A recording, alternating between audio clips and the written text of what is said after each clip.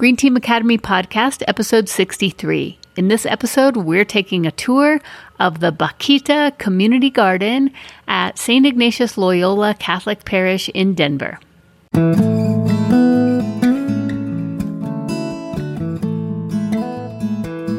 Hey, are you ready to make a positive impact for the planet? If so, then you're in the right place. My name is Joan Gregerson, and I am an eco-nut.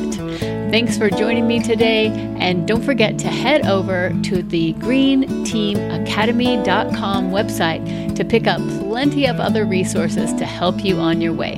And with that, let's get started.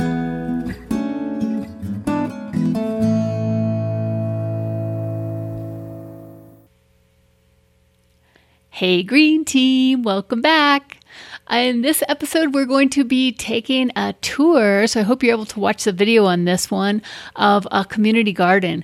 And back in episode 41, I did a profile of the Care for Our Common Home team. So this is the Green Team from St. Ignatius Loyola Catholic Church in Denver. And this is a neighborhood, if you're not familiar with Denver, or if you are, it's just kind of on the northwest corner of City Park. And so they got their Green Team going, and then Paul Gibson joined them and wanted to start a community garden. And so that's what we're going to be talking about today. And without any further ado, I'm just going to turn it right over to Paul.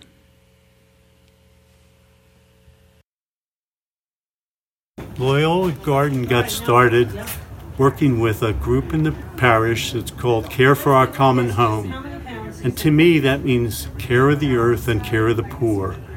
And they were doing many things that were caring for the earth. Battery recycling, glass recycling, all sorts of carbon reduction projects. But they weren't doing what I consider the care of the poor, which is growing food. So that's what we're doing. And our patron was selected by the children in the school here. They selected St. Josephine Bakhita as our patron. All right, we have 9.8 pounds of tomatoes. 9.8 pounds of tomatoes. That's great. All our produce goes to our hungry brothers and sisters. And we deliver it every Saturday morning. Currently, there's 4 families regularly that we deliver to. So what all do we have here? We have tomatoes. Mustard greens. Here we have zucchini. Zucchini, nice. Zucchini and the big brother zucchini. How do you like that? Okay, what else do we have here? We have cucumbers. 8 pounds of cucumbers. Potatoes. What's this? Rosemary. Collard. This is great. So this is today's harvest. Oh, and then they're also picking some beans down there. We grow organically and sustainably. And that means that the soil is better every year. And it means that we don't use any synthetic products.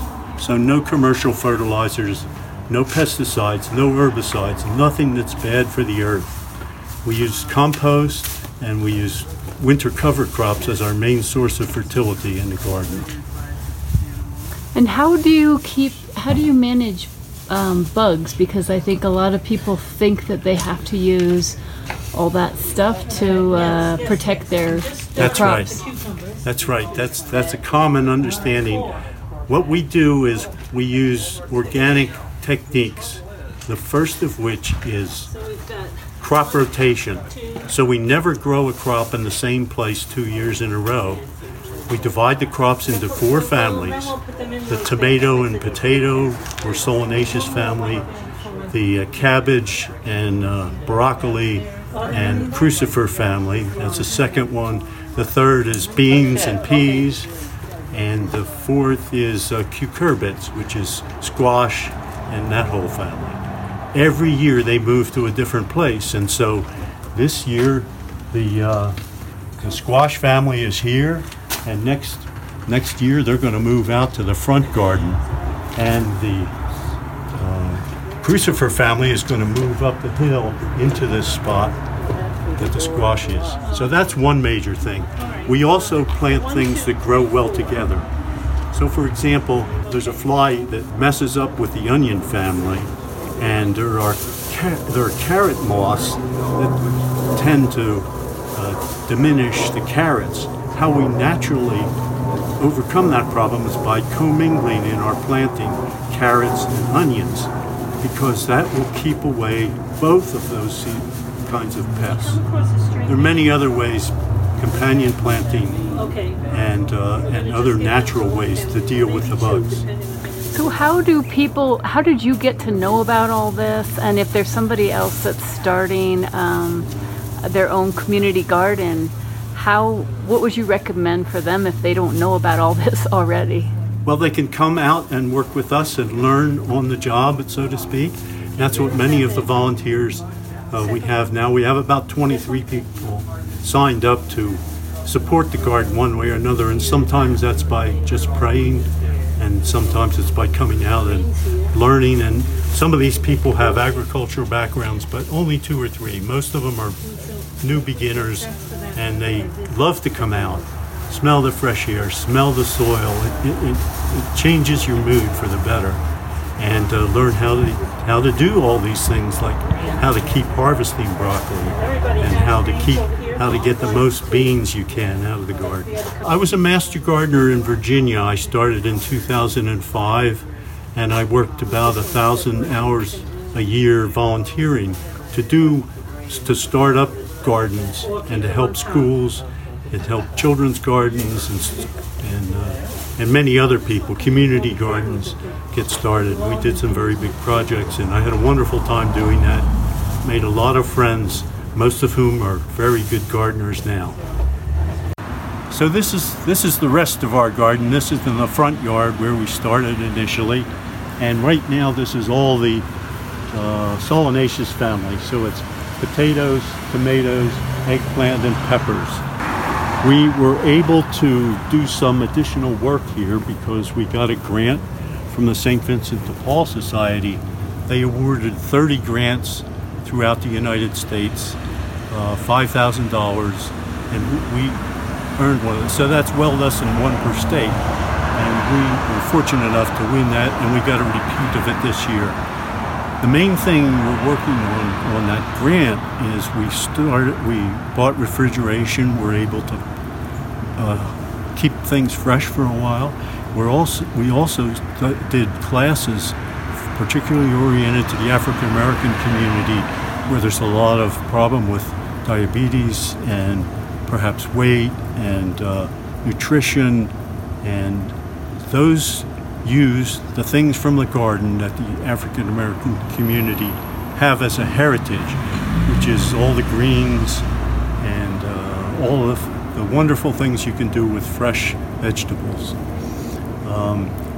So one of the things that we did in that regard is we built a raised bed this year, the purpose of which was to make the garden available for people who couldn't bend down, get on their knees and help. And we filled it with the fresh herbs and greens that are part of that heritage of African American community. So there's basil and oregano, rosemary. We got some hot peppers in here. There's cumin, cilantro, chives, mustard greens, things that really pop up the meal and make it more satisfying than just eating out of a can or eating the vegetables without seasoning.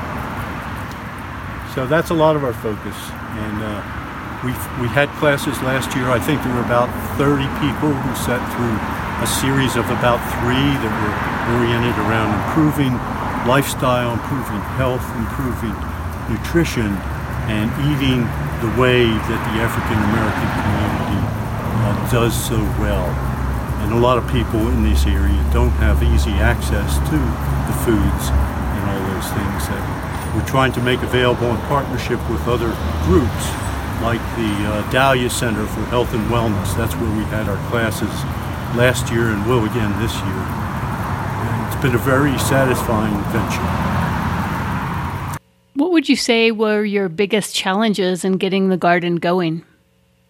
First of all, it required dealing with the parish because they had no garden, and they wanted to keep the grassy areas grassy. And so I said, if I can find some places that were small that we could use, would you consider that? And first year they gave us 200 square feet, which is basically the size of the front garden now. And we've enlarged that times 2 since that time to make it bigger and bigger, because they've been happy with the effort, with the way the garden looks, with how we care for the earth. It's much less consuming of water than trying to keep grass growing. And you can't eat grass, but you can certainly eat what we're growing. Last year was our second year, and we had 550 pounds of fresh fruits and produce that we delivered to our hungry family, which includes people in the general area of our community. It doesn't matter who they love, it doesn't matter where they go to church. If they need food, we want to help them. We hope to go well over 600 pounds, but there's a lot of pounds still in the garden, still that we haven't harvested, which we'll be harvesting for the next month. There's a lot of potatoes or pumpkins.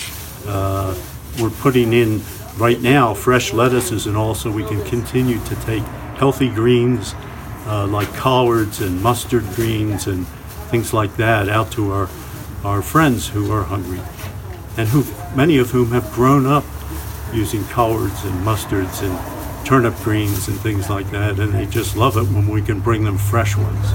There's nothing like fresh.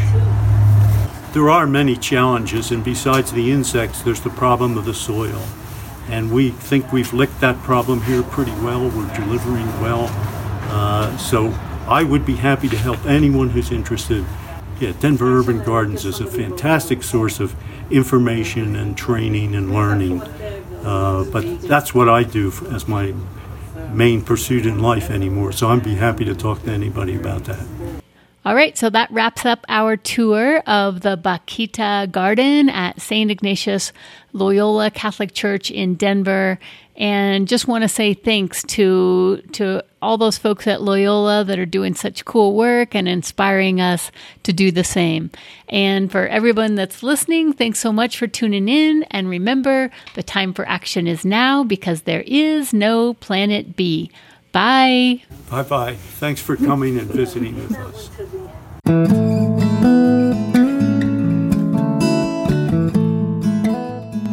Well, that's it for another episode of the Green Team Academy podcast. Remember to check out all the resources to help you make a positive eco impact in your community at greenteamacademy.com. Thanks so much, and see you right back here soon.